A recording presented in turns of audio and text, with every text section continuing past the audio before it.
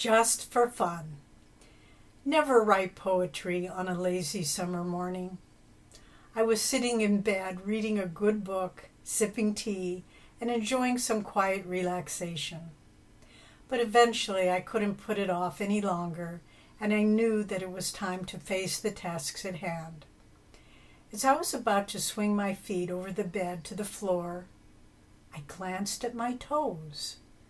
In a whimsical mood, I began to think how many places and miles these toes had been with me, how I had stubbed them countless times on furniture or put them into poor-fitting shoes, how they had been there when I ran that marathon, and how they had quietly accompanied me on all of my life's adventures. Then the poem came. Always there. They come with me wherever I goes, my toes. It stays with me wherever I goes, my nose. But what if they chose, my toes and my nose, to make other plans for the day? Without these faithful companions of mine, I think I should lose my way. Silly, right? Yet the more I thought about it, the more I saw that each and every part of the human body is a marvelous gift.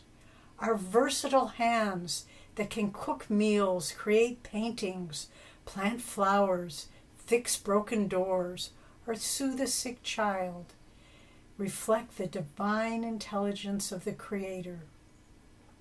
Behind the eyes that see, the lungs that breathe, or the heart that pumps, lies the sustaining presence of God. How blind and foolish we are to think that it is we who perform all of these activities. Since I had entered into the realm of poetry, I looked for a poem by Master to instruct me. Thou in me. When I smile, thou dost smile through me. When I cry, in me thou dost weep. When I wake, thou greetest me. When I walk, thou art with me. Thou dost smile and weep, thou dost wake and walk, like me, my likeness thou.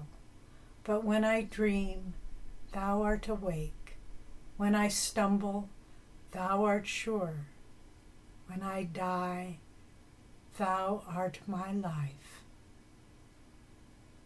So today, try to feel that just beneath your sight and breath, it is God who is seeing and breathing. Just beneath the bird song or the tree swaying in the breeze, feel that it's the one divine life that flows through us all. With love and joy, Nayaswami Devi.